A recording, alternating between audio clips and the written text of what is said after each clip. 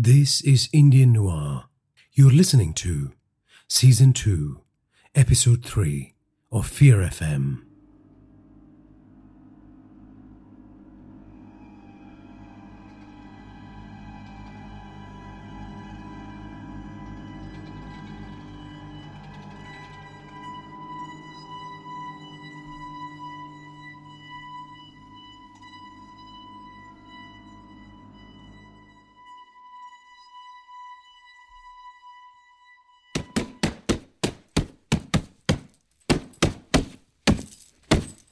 "15 years later.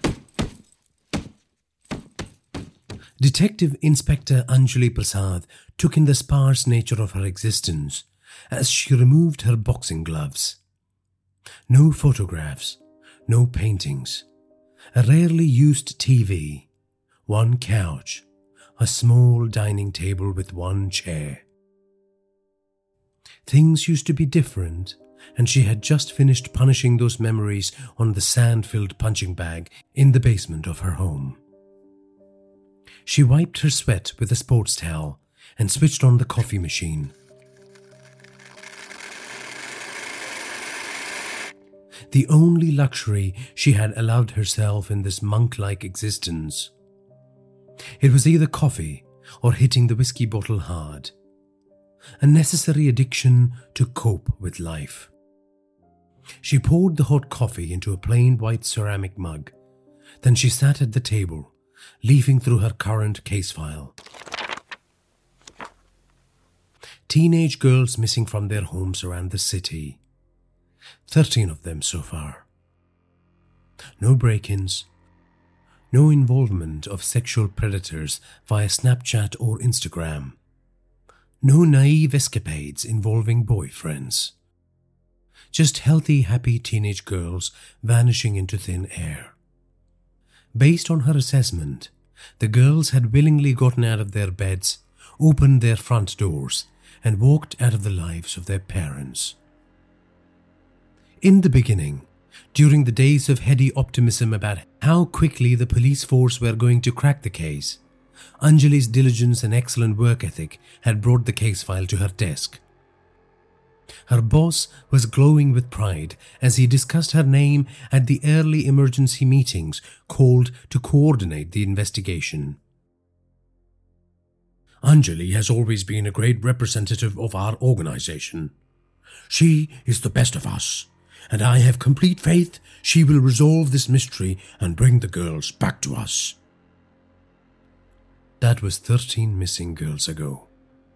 Things were not hunky-dory now. Anjali was no longer the poster girl for Indraprastha city's law enforcement units. She was by all accounts a failure, and her misery compounded when her mobile rang. She let it ring for a bit, dreading what she was going to hear from the caller. When she did pick up the phone finally, her fears were realized. "There has been another one," the voice at the other end said.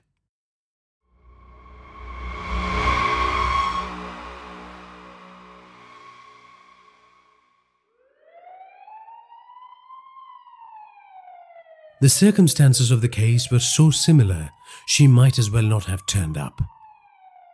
There were minimal cameras in the city, and the imagery provided by the first-generation units were not great. They had trawled through hours of grainy footage and not found anything of use. No suspicious vehicles, no witness accounts. The parents definitely did not hear a thing. The teenage girl in this house on Aidinivas Street had disappeared just like the 13 others. Anjali watched on dejectedly as the father of the missing girl tried to console his hysterical wife. They knew that the police had failed in previous instances. They knew in their heart that their daughter's name would disappear into the labyrinthine world of cold cases. Anjali walked into the teenage girl's room, decorated with manga and Bollywood posters, featuring androgenic characters, smiling almost eerily at the tragedy that originated in this room. A pink diary with its locked away secrets sat on the desk. Anjali didn't need to read them anymore. She knew what crushes and insecurities and dreams lay within. It was like reading a testimony of her failures. Her failures, which had robbed these girls of their futures. She felt lightheaded and had to steady herself on the bedpost. God, show me a path. How am I going to help these girls?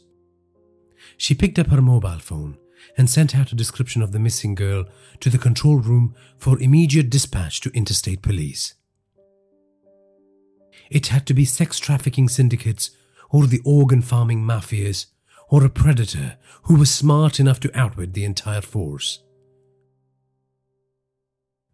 She might have been at the verge of giving up, but she was not done fighting for the lives of these girls yet.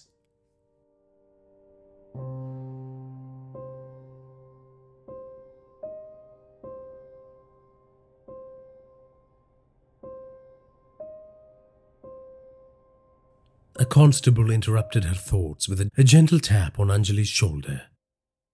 "Madam, there is someone here to see you about the case. Insists she has some inside information. If you ask me, she looks like a nut job. But I thought I will let you know." "Why didn't you try to find out more from her?" Anjali said. "She will only talk to you," the constable said. "This better be worth my time." "Okay, I'll be there in a second," Anjali said.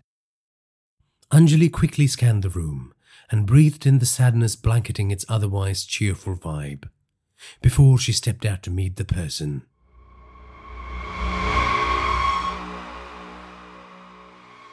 It took Anjali some moments to come to terms with who she was looking at.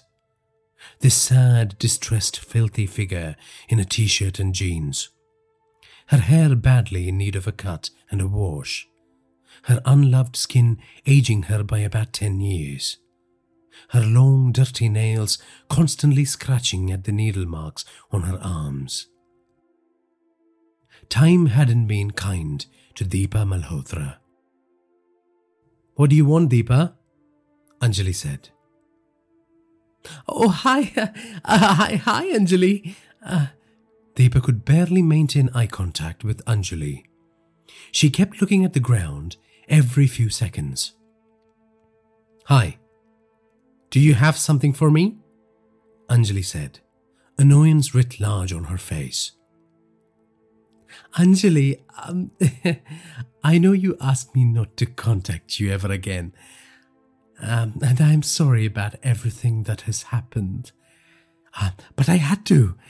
You will understand when you hear me out. I had to reach out to you," Deepa said. "Is this something about the case I am investigating right now? Or does this have to do with another horrible surprise you have got planned for your family and friends?" Anjali said.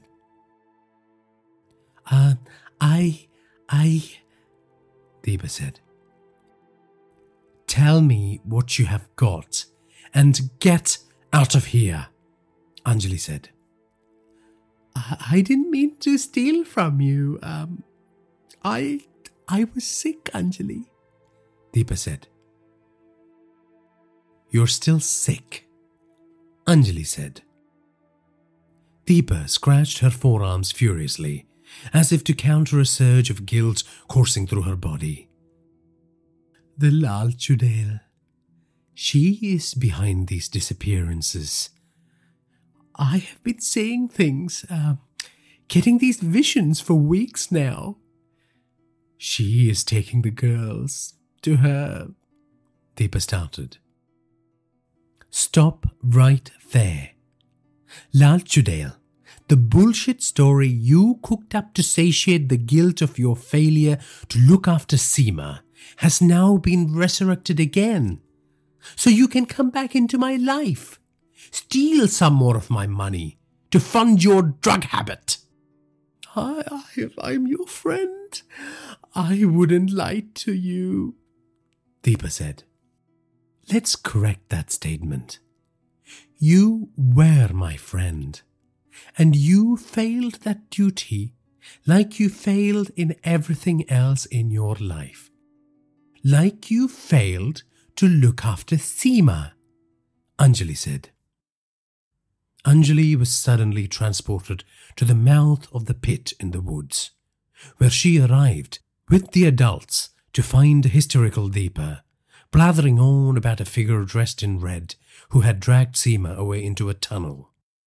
There was indeed a tunnel that led into a large network of caves, where silence and bats dwelled. While that discovery was a surprise, there was no indication that Seema had been spirited away by an unknown assailant, nor did they find her body. Anjali had always thought that the likely scenario was that as soon as she left, Deepa had started bullying Seema, who then decided to crawl through the tunnel and go walkabout, only to find herself lost and eventually met with a fatal accident. The size of the cave system meant the authorities had missed her body. To this day, Anjali regretted leaving Deepa behind, regretted trusting her former best friend. Anjali felt she deserved part of the blame too, but she did not deserve this woman's wild theories about her current case. She didn't have time for this bullshit. I know how you hate me for the things I have done. But listen to me, Anjali, listen to me. I swear on my parents, I saw that creature drag away Seema, and now I'm getting visions that tell me Lal Chudail has something to do about this. She told me she needs me for the ceremony, Deepa said. The Lal Chudail is the invention of the residents of Karipur, a myth told to scare children, that you have appropriated for your own selfish reasons. Deepa, I want you to stop this rubbish right now and get out of my face, Anjali said. I thought you would understand. I thought you would help. If you don't do this, more girls are going to disappear, Deepa said. Get lost, you wretch. You need rehab. Oh, wait. How many times have you been in rehab now? Anjali said. Deepa cried. I got nothing now. I got no friends. I got no family. I've got a chance to do something good, and I came to you thinking. Deepa wiped her tears. I heard you have a daughter, so I thought you would have some sympathy for these girls, Deepa said. Anjali rushed at Deepa, grabbed her by the collar with one hand and raised a fist. Don't you dare. Don't you fucking dare. She took in a deep breath and regained her composure and let go of Deepa's collar. She turned around and walked back to the house. And as she departed, Deepa heard her former best friend clearly say, I wish it was you who got lost and died in that cave.